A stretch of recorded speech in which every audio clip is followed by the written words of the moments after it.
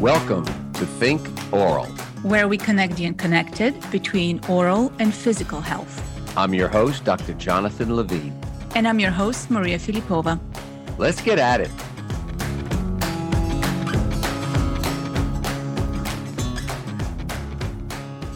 Hi, everyone. Maria Filipova here, and I am very excited to be joined by Jonathan Levine. And we have a very special episode today for you. This episode is very special because of our guest, a close friend of mine, but also because of the topic. We are talking about innovation today. Innovation at scale, innovation in healthcare, and innovation in oral health. Fun fact, do you know when was the last large-scale innovation that was adopted in oral health?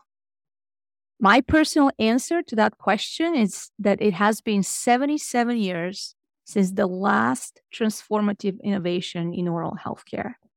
In 1945, fluoride was discovered and added to the drinking water in Michigan. Since then, it has had a profound impact on a large set of patients and communities, irrespective of their zip code, the social status, education, or medical background.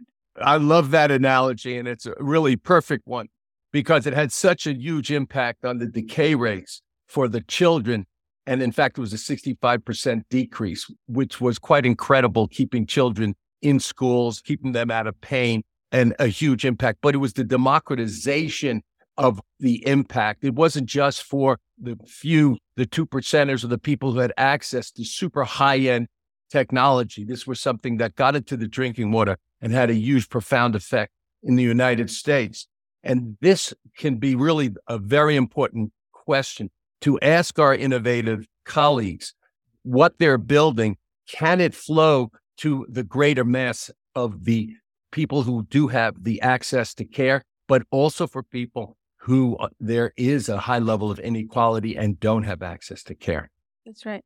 I love this example as well because it doesn't require high tech. It's not quantum computing and AI and neural nets solving a problem. It's policy, clinical science coming together and doing something very foundational yet highly impactful. And that really sets the tone and the ethos for the innovation that we want to uncover, validate, and scale through our conversations. That's truly the bar. How many people could we impact with the simplest, most elegant solution to meaningfully improve access to care, improve equity and quality of care as well? That's exactly right. The word equality is so critical there because people who don't have access to care think that walking around in pain is normal. And losing teeth and extracting teeth is something normal. And it's not until that people can reach out, foundations reach out and start developing a level playing field to move these people more into an area where they do have access to care. Do you see this incredible change, this transformational change for these people? And with that in mind, I want to introduce our guest for today. I'm very excited that we are joined by the Stanford and Harvard-trained physician scientist, innovator, and investor with over 25 years of clinical research, biotech, and entrepreneurial experience. Dr. Daniel Kraft is joining us today from the West Coast. He serves as the chair of medicine at Singularity University. He's also founder and chair of exponential medicine, now NextMed. We'll speak to him about that. And we'll speak to him about his current entrepreneurial venture around digitizing medical solutions or digital tools, digital therapeutics for all kinds of clinical applications. And we'll speak to him specifically about how the lessons learned from adopting innovation in medical community we could apply on the dental side. Daniel, welcome to the podcast. We're very excited to have you. We are really looking forward to having a very pragmatic and real talk, if you will, about what we could do to identify impactful and scalable solutions in oral health. The reality is that over a third of the US population sees a single provider, one provider a year, either a dentist or a physician, but not both. And so if we have an opportunity to touch a patient once in a year, then to me, it makes sense to make the most out of that visit and that touch point. And I share this openly that for me, the future of integrated health is when your primary care physician talks to you about periodontal health and your oral health, and your dentist talks to you about A1C levels and managing your diabetes. So with that framing in mind, Daniel, what do you see as the most promising opportunities for that future? And do you think this is a reality a soon to be reality, or do you really think this is more of an aspiration? The future is coming faster than we think, hopefully, and including in oral care and healthcare and public health. It's more about getting to a world of integrated health, right? Where we're not so siloed in body parts and where we connect our oral hygiene to our public health and our cardiovascular health and our brain health. I don't think it's very far off, and some parts of the world are much more integrated, and some systems even in the US.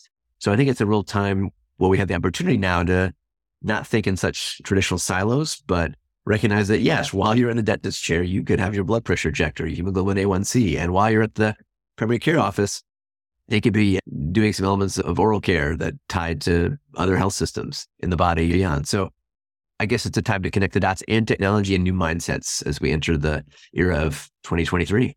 But it's easier said than done. And technology is unfortunately not the limiting factor here, right? So what are some of the real barriers to that future, to making that happen? And we're privileged. We have a dentist, we have a physician here on the podcast today. So let's put some of these barriers out on the table. Well, number one, just to be clear, I did get my annual cleaning done about 3 weeks ago. Maybe though, one step at a time. That's right. And the oral hygienist was awesome. And of course, she guilted me a little bit about not flossing very often. So I just want to put that on the table. But I did also get now a new connected toothbrush with an app that gamifies it. So I'm doing a much better job at my brushing and my flossing. Just put that out there. So some of the barriers are behavioral. I always remind my kids to brush your teeth in the morning and the afternoon. I was not always the best brusher. And in fact, some of the barriers are how we get integrated, thinking about oral care and our general health. And I think we're entering an era now when folks are getting into this era of more self-care, not just healthcare, where they're more engaged with their own health. They can see some of their data, whether it's from their wearables and other bowls, giving them insights about their sleep and their activity and their cardiovascular health and their mental health, and potentially tie that to other elements. So some of the barriers are behavioral. Some of them are societal, but the big one, of course, in quote unquote healthcare are the culture of care. It might be the culture of a clinician, of any sort of physician, nurse, dentist, pharmacist, how they see their workflow and their incentive models. You could have the best telemedical visit or teledental visit with it paid for, and the incentives are aligned. It may not happen.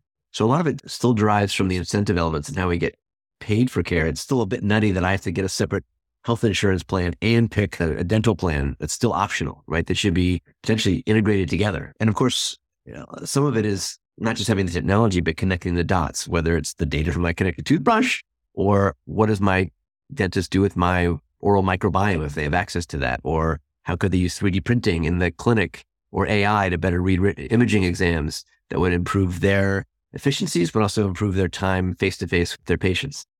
So lots of barriers, lots of opportunities. And again, a lot of it, as you mentioned, isn't about the technology. That's right. If you look at the facts, 1 out of 2 adult Americans have periodontal disease. That's chronic inflammatory disease. Over the age of 65, 70% of chronic inflammatory disease. And there's 58 systemic inflammatory disease that now connects to inflammation, chronic inflammation in the mouth. So when we think about these data points deeply, and what we think about in dentistry is that the hygiene room, because of some new innovation that's living in dentistry, becomes the innovation center, connecting the dots of dentistry and medicine through sensors, through genomics. There's some very exciting young companies coming up that are using all of the healthcare innovation, research and science, and all of the great genomics that's happening with our understanding, and moving it into dentistry, because we know how long adoption takes in medicine, right? Over 17 years. Well, it's worse in dentistry because it is still a fragmented industry. the DSOs are coming, organizing dentistry, but they're still only about 18 to 20%, which is pretty good growth. But still, we're dealing with fragmented dental business models of the dentist being the leader. And it's difficult for them to get out of their same old way and adopting these new innovations, not dissimilar to the cardiologists in the United States that are still using the Framingham study as a basis for their knowledge of cardiology, right? So it's these biases that everybody has, and we have to break down those walls between dentistry and medicine and start really shaking it up a little bit. And people like yourself, Daniel, please comment on that, because that's exactly what you folks are doing there at Exponential. So Exponential Medicine, now NextMed Health, is a bit about reshaping our perspective and looking at, when the age of exponential data, it might be data about your mouth and your microbiome to the size of your teeth, to voice as a biomarker. But as you mentioned, the Framingham trial is a great example. It's still an ongoing trial, but based on mostly a Caucasian population in Western Massachusetts. I think most of them were nurses at the start. That's not representative of our population in the US, let alone the world. The National Institutes of Health and others are ongoing with this All of Us trial, which you can still join as a data donor, right? That will help drive the insights, build different precision, personalized guidelines for you rather than the person who grew up in Framingham in a certain social and physical construct. I think going back to the oral healthcare space, not all mouse and risk factors are the same. I'm lucky to have maybe had one carie in my entire life. Might have been helped from my genetics with the fact that my mom tells me she took a fluoride tablet when I was in utero in London. So many factors involved, and the rest of medicine and healthcare, it shouldn't be one size fits all in terms of prevention, diagnostics, and therapy. Yeah, we like that example about the fluoride in the drinking water a lot, because it's a great way to show that you don't need tech innovation to impact the lives of many. Yeah, but also the concept of access to care that we were dancing around here, because fluoride did have this huge impact on the general population. And I think some of the challenge that we have is, how do we take some of this new innovation, new science, new research, whether it's genomics, whether it's airway and understanding deep sleep and sleep and the impact on our systemic health. How do we democratize that? How do we bring that out? And sleep and airway is this huge issue, but a fantastic diagnostics that the dentists and the physicians have to work closely together to get the proper solutions past some of the existing solutions that aren't so wonderful being driven by insurance companies. These are the type of things that by working together, we can democratize what we do in healthcare, because of the opportunity for people who go to the dentist more than they go to physicians. So that hygiene room can become an innovation center that connects information and data and real usable data that's being shown by sensors and trackers, and going up to areas where we can communicate to the physicians and back to the dentists. What do you think, Daniel? Well, I would argue data is great. We're in this data age, and data is a new oil, et cetera, but it's not about more data. In fact, many clinicians don't want the data, or don't want to log into your Oura Ring or Fitbit or 23andMe data or EMR of different siloed segment. I think an opportunity for let's say the dentist chair, which some people try to avoid, is that could become a bit of a check-in for all sorts of health. You may have heard of, in the African-American population, the barbershop study, where they use the barbershop where everyone goes every month or so for their haircut as a place to screen African-American men for hypertension and identify folks early, and then be preventative of heart attacks, strokes, renal disease. Why not use the dental chair as a similar check-in now that you can put on maybe a fancy version of a wearable that can do a screen of everything from blood pressure to arrhythmias, maybe other point of care lab elements could be done there, whether it's hemoglobin A1C or cholesterol. And part of that may mean we're going to move to this more, I think it's called omni-channel care, right? Where your care is integrated with your pharmacist and your payer and your dentist and your primary care, your specialist, so that the data can flow and be made actionable. And this idea of crowdsourcing that knowledge, kind of building, I always call it the Google Maps or Waves of Health, where the information applied to you or your patient is really representative of where they are on their healthcare journey, and not just built on the one-size-fits-all guidelines of Framingham or others. So our listeners, that is such an important point. And we got to where we needed to get to, which is actionable data that the industries, and it's really transdisciplinary, it's physician and dentists working together to improve the lives of people, whether it's the microbiome of the mouth that's causing inflammation and systemic inflamed diseases, whether it's the ability to get into deep sleep and airway and understanding those conversations and all of the new research that's emerging. So that is a great point. One point that connects the dots there, you mentioned the oral microbiome. I tried the Bristle platform and my oral microbiome wasn't great. I've done it once. I now to see that I've gotten my teeth cleaned and my better oral hygiene, whether that's improved. But to make sure folks are aware, it's also healthcare education that when you have inflammation in your mouth and gingival disease, et cetera, it gives you a significantly higher risk for cardiovascular disease, or now the connection between, was it P. gingivalis and Alzheimer's, neurologic issues. And maybe there's even opportunities to, I'm making this up, reboot the mouth microbiome. We've had now in the era of fecal transplants for things like C. difficile infections, or potentially rebooting the gut microbiome for things like C. diff and obesity. But could there be an oral microbiome preventative or therapeutic platform too? And then back to the earlier proviso, how do you align the incentives? Because most of medical care and dental care is driven by fee for service and doing more tooth extractions or procedures, and you're not being paid to keep people proactively healthy. That's exactly right. But the science and the research, now that we understand that the mouth actually seeds the gut and those microbiome, the organisms aren't killed in the stomach, and 1 out of 3 hit the gut, and there's a connection between the inflammation in the mouth and leaky gut. Finishing up a book on oral systemic medicine, and it's really this leaky mouth that imposes on these other areas. Started with 20 years ago with Moisey Devereaux studies on the carotid artery and P. gingivalis, to your point. But by working together, and I thought you make such a great point, as basic as A1C for diabetes and hypertension and blood pressure, the dental office and the hygiene room starts connecting. And then it's just technology that allows this connected information to be actionable. To your point, if we started there and we can get more preventative, and can you just talk a little bit about the wellness model versus this reactive model of medicine that puts our healthcare at almost 20% of our GDP? Is there a way that we can be more efficient as a business model by working? I think, as we all know, our trajectory of healthcare spending in the US and most Western countries is getting unsustainable. We're at 19+ % of our GDP. COVID certainly impacted that. There's lots of long COVID elements as well. But we know that if you spend more time, money on proactive prevention, that will abrogate heart attacks, strokes, cancers, mental health elements, et cetera, oral disease. So I think there's a picture opportunity with technology and beyond to look at the proactive preventative side, or precision wellness in a sense. We'll have at NextMed Health this March. Lee Hood is a real father of omics, but also this idea of precision wellness, and they call it phenomics, right? There's no one data feed that's the only important piece, your genome or your labs or your blood pressure. It's also your social constructs and your financial health and your sexual health and all these other pieces that are measurable or getting measurable. And then we start to create the models that often called a digital twin to help optimize your healthcare journey, preventatively, better diagnostics, and then tying the right therapy to the individual, whether that's a digital therapeutic like an app or a gene therapy, or changing the microbiome of your mouth, or maybe picking the right toothbrush or platform to keep you on top, and connecting the dots with all these new digital other platforms that can integrate care anytime, anywhere. Exciting future.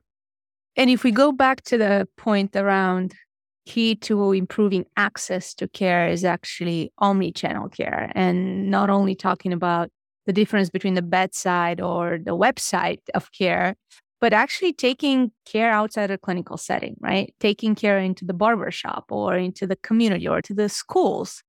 And in that sense, we have to think about that behavior change of care, not necessarily something that you get done once a year when you go to your annual physical, but self-care that you get done when you're in school, when you're shopping, because it starts with the food and the grocery bill that you get when you go grocery shopping. And it's a lifestyle. And so when you think about that integrated view of health and self-care rather than healthcare, then in that view, what is, maybe let's make this a little bit more pragmatic, right? Let's make this very real. What would you like to see change from a patient side, right? What do we want to do differently in the next 1 or 2 years as patients that would add to that behavior change over the long period of time? And what we might want to do differently if you are a PCP, or if you're a dentist or a hygienist, or if you're actually designing a health benefits plan for your employees as an employer. So let's just go around a little bit the different stakeholders and try and make this real. In what can we impact in a year or two?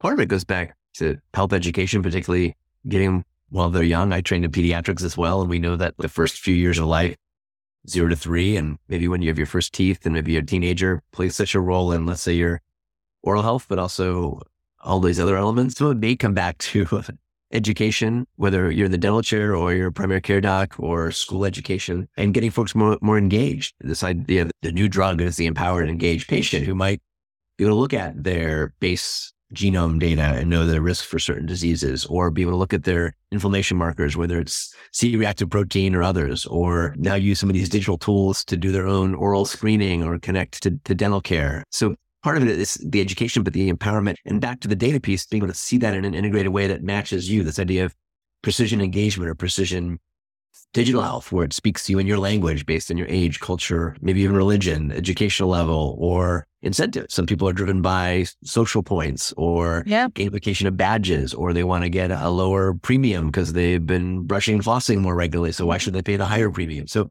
there's so many dots to connect, but it comes back to behavior and culture shifts within the individual and family unit, as well as in the clinical realm, where, putting on my MD hat, we don't get much education in the medical realm, I don't recall. And why should that not be part of your physical exam, or thinking about sleep apnea and the oral pathways, whether you're a dentist or an MD or a nurse practitioner or a pharmacist, and then potentially thinking about these new digital layers to connect and improve care. I recently launched a platform called digital.health. It's easy to remember, digital.health. And I'm looking at the database now. There's a whole bunch of dental-related applications, from teledentistry to the mouth watch, intraoral camera, to AI platforms that'll help the dentist look at your and not miss a carie, to health management platforms. Tons of stuff is coming into space. The trick is finding them, and as a clinician, being able to maybe even prescribe them to your patients. So if you're a benefits manager, should you make some of these virtual care platforms, home dentistry kits, telehealth elements paid for, and again, align the incentives for the care continuum? I do want to highlight what you just said, because there's a myth out there that in order for us to integrate care better, we need more data. We may need petabytes of data. And the reality is that more data is not always a good thing. It's not always the answer.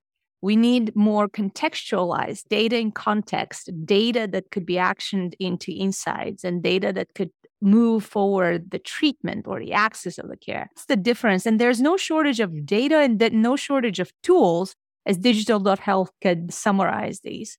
And you did list quite a few of those vetted, validated technologies that are already being used in the dental space. So myth number one, let's make sure we're dispersing that. There's no shortage of tools. There's no shortage of data. There is a gap in the clinician, in the hygienist or the dentist's ability in the hours of the day for them to stay on top of it and to be able to coordinate the workflows and the integration across different systems to talk to each other. Yeah. Maria, let me jump in one thing, but one thing that I would add to what Daniel was talking about is the necessary roadways for communication. So if we're really looking at actionable data, as Daniel was talking about, how do we take that data and then put it in a place like the cloud and share it with our medical colleagues? And just the most basic thing, whether it was inflammatory markers, C-reactive protein, interleukin, whichever ones that could preheat and say, there's potentially a cardiovascular event coming down the road. Just what's happening with these other new technologies that's looking at retinal scans and all these other data points that are coming in from our breakthrough technologies. Saliva, we believe, is really the new blood diagnostics. And we know it's very well from COVID-19. We know that people with periodontal disease had 3 times greater chance of ending up on a ventilator. And because, of course, the cytokine storm. So the importance of what's possible with some of this data, Maria, to your point, and what are we doing with it? There's a universal health record in medicine because of the Apple Watches and working with healthcare systems. Let's bring the dental teams in on that also. I wouldn't go as far as we've achieved the universal health record in medicine just yet. I think there's a bigger aspiration there rather than the cottage industry of different electronic records and each DSO in the dental space. Daniel, you just came back from Israel and you had a great visit with Clalit and Ron Balasier, the Chief Innovation Officer of Israel's largest healthcare organization. Anything we could learn from other countries who are a little bit further advanced in integrated care and other systems, obviously with the limitations and the differences of incentive structures, right? If you have a national health system, be it the NHS or, as I said, lessons from other countries. What comes to mind? I was visiting in Tel Aviv, Ron Balser, who's the head of innovation for Kraft, the largest sort of healthcare system in Israel. And they have a tremendous amount of data, and they were able to leverage that network really importantly to look at the rollout of the Pfizer mRNA vaccine and demonstrate its efficacy and safety and boosters. And that drove not just vaccines in Israel, but the evidence base to roll those out around the world. So sometimes having a nimble, data-rich platform with an engaged population is super powerful. It's something that often doesn't have it in the US with many scattered, quote unquote, healthcare systems and data that's siloed and very challenging to move around. So there's just lessons to learn from Startup Nation and beyond. I think it is back to this idea of often the 4 Ps: proactive, preventative, participatory. What's the other P?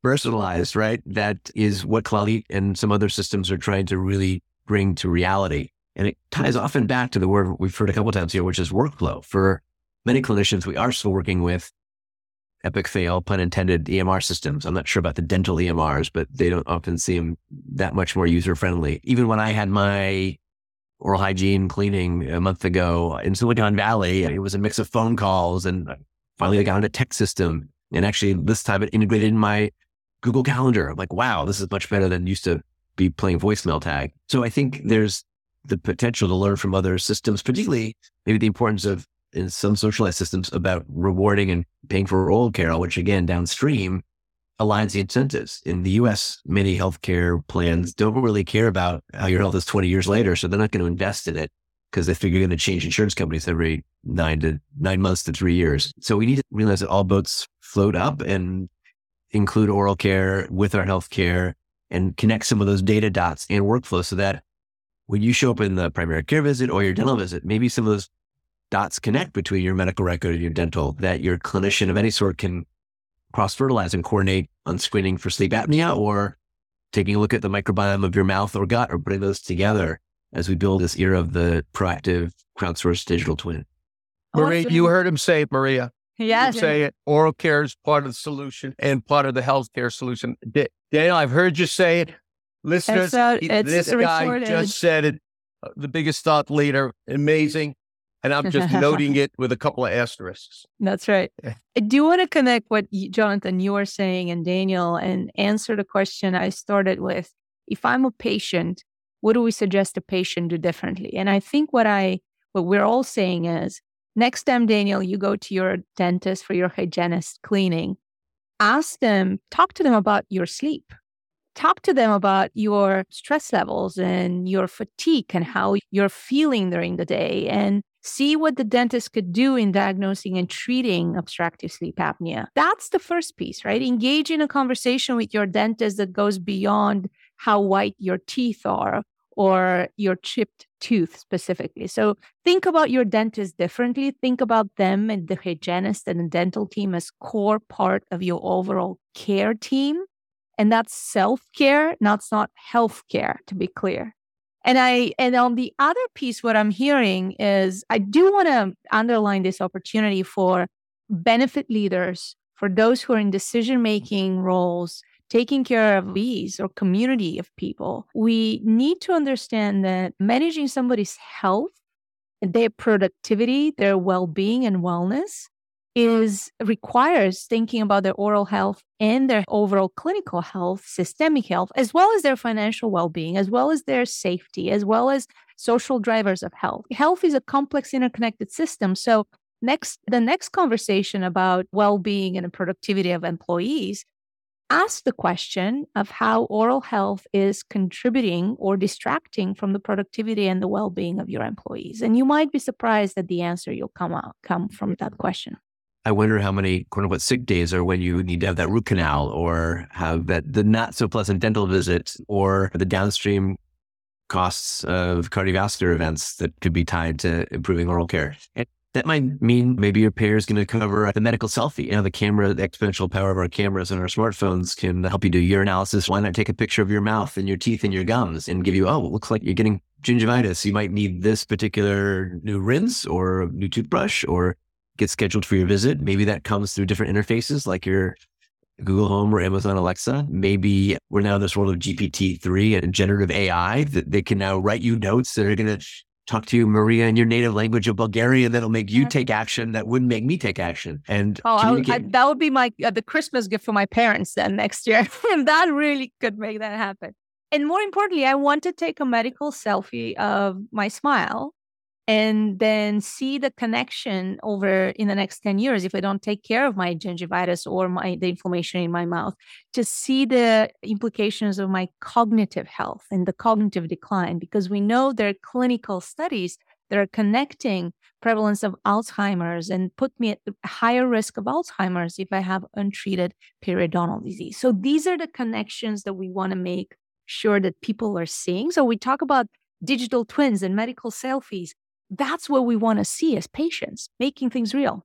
I remember as a kid having the dentist try to scare you and show you pictures of what would happen to bad cases of people who hadn't brushed their teeth for months or years. And you mentioned the idea of the medical selfie, but we can look in the mirror and see our you of today. But what if you could see you of tomorrow, whether that was your oral mouth situation or how that ties to cardiovascular or mental health or neurologic health? And now you can personalize that. You can use the Snapchat version of a filter and make you older or healthier and dial this up. If you take care of X, Y, and Z, working out, eating better, oral care, you'll look vibrant and X at age 60 or 70 versus this might well look like if you are your current trajectory. So I call it kind of your looking at your future self. And now augmented and virtual reality can play a role that even as an aside, in the dental chair, some people certainly don't like to have procedures done. Now you can kick a low-cost Oculus Quest and put it on in a dental chair and be at the beach. And some folks might relax and be more likely to go visit their dentist when they might have some aversions otherwise. And also, when you think about where do you start, I can tell you myself, I'm still I'm a prosthodontist, crown and bridge dentist, or a multi-specialty team. We establish in the hygiene room a healthy mouth baseline. So we really try to get everybody to get some basic microbiome testing, CBCT, we're always looking at airway, and we start asking proactive questions to see, are there sleep disorders? And I just make this as an example that the dental profession needs to get elevated. The medical profession needs to get elevated and come together in kind of this good communication pathway to start. So we have a place to start. I love the idea of having a sort of an oral health baseline because now there's all these new forms of data, but it almost needs to be synthesized into sometimes a single score. Like we have a FICO score for our financial health. And I imagine, not being a dental professional, that there could be an integrative score around everything from your gums to the health of your enamel to your quality of your breath. There's now obviously voice as a biomarker, but there's also breath as a biomarker where you can look at the molecules in your breath. That might be something else that could be screened in the dental office to look at signs that screen for lung cancer to metabolic disease. Again, other things that can be done from the oral cavity, including the respiratory pathway, that could be integrated into that overall score. And when you have a score, you can gamify and try and, I want to get my toothbrushing score from an 8 to a 9. And again, maybe that might align with certain incentives, financial or otherwise, depending on who your payer is and how it's designed. Yeah, because it drives behavior, just like that Oura ring you're wearing. I wear one also. And when I see that sleep score again a little low, I go, oh boy, and it starts changing the behavior of when I'm going to sleep or all of the things that we do to get a good sleep. I just have this idea, like the Oura ring. when I wake up in the morning, I'm addicted to looking at my sleep score and my readiness score. Readiness score comes from a bunch of things, from your temperature to your resting heart rate to your sleep score to your exercise the day before. What if your readiness score was tied to your connected toothbrush and it could tell that you brushed that morning and for how long? That's right. That one up. That's good. Why not integrate with HealthKit and these other platforms? There's also on Android platforms, Common Health, ways to, again, make this really actionable and, again, not design it as one size fits all. And I'm very excited for not only for that segment of our listeners who are data geeks and get excited about data like Jonathan, you or Daniel here, but for those of us who just like to feel good and feel better and like to connect the dots. And from that perspective, I think this part of the conversation that we are entering in and that we'll probably put a pin for the moment is the most exciting part, the ideation part. Because once you open up your mind to think about the art of the possible and what if we didn't think of our dentist in a silo up to our PCP, what if we could connect digital tools to analog tools And what if we could actually action some of the clinical connections that we know from literature that look at our health as a system of interconnections rather than siloed disciplines? And so with that perspective, maybe, and last, and an invitation, Daniel, first of all, we would love to continue the conversation. And for our listeners who could join you at NextMed in March, I heard you extend an invitation to all of those current and future dental oral health entrepreneurs that they're welcome to the NextMed community and to NextMed in March 2023. What are great resources and what else should those entrepreneurs be looking at in terms of resources and friendly audiences where they could brainstorm some of those art of the possible ideas or get more insights into how innovation got scaled and adopted in medical?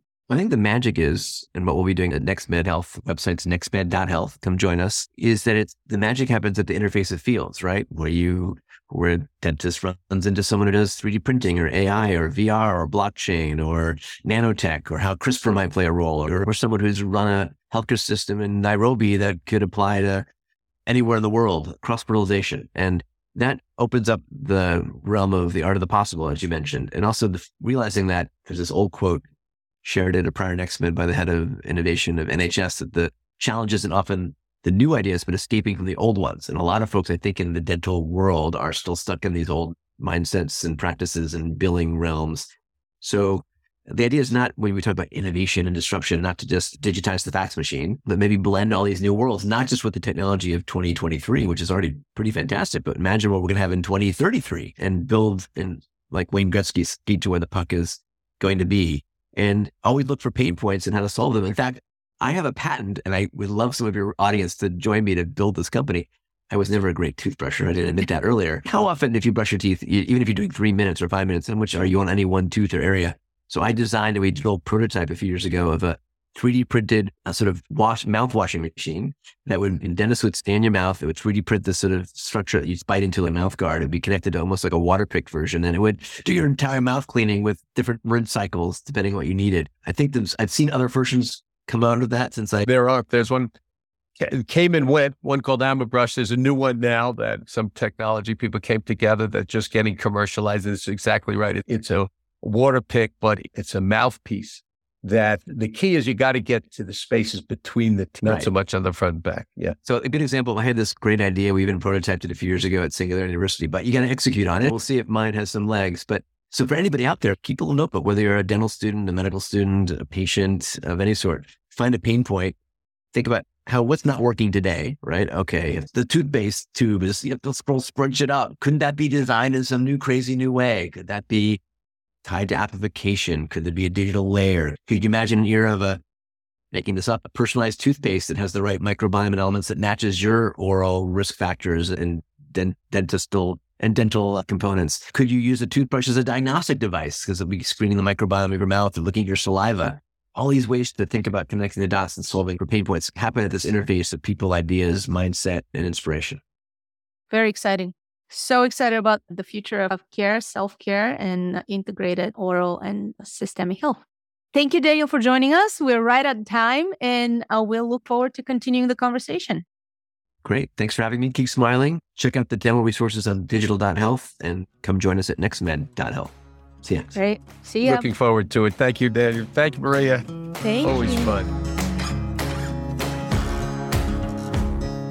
Thanks for listening to the Think Oral podcast.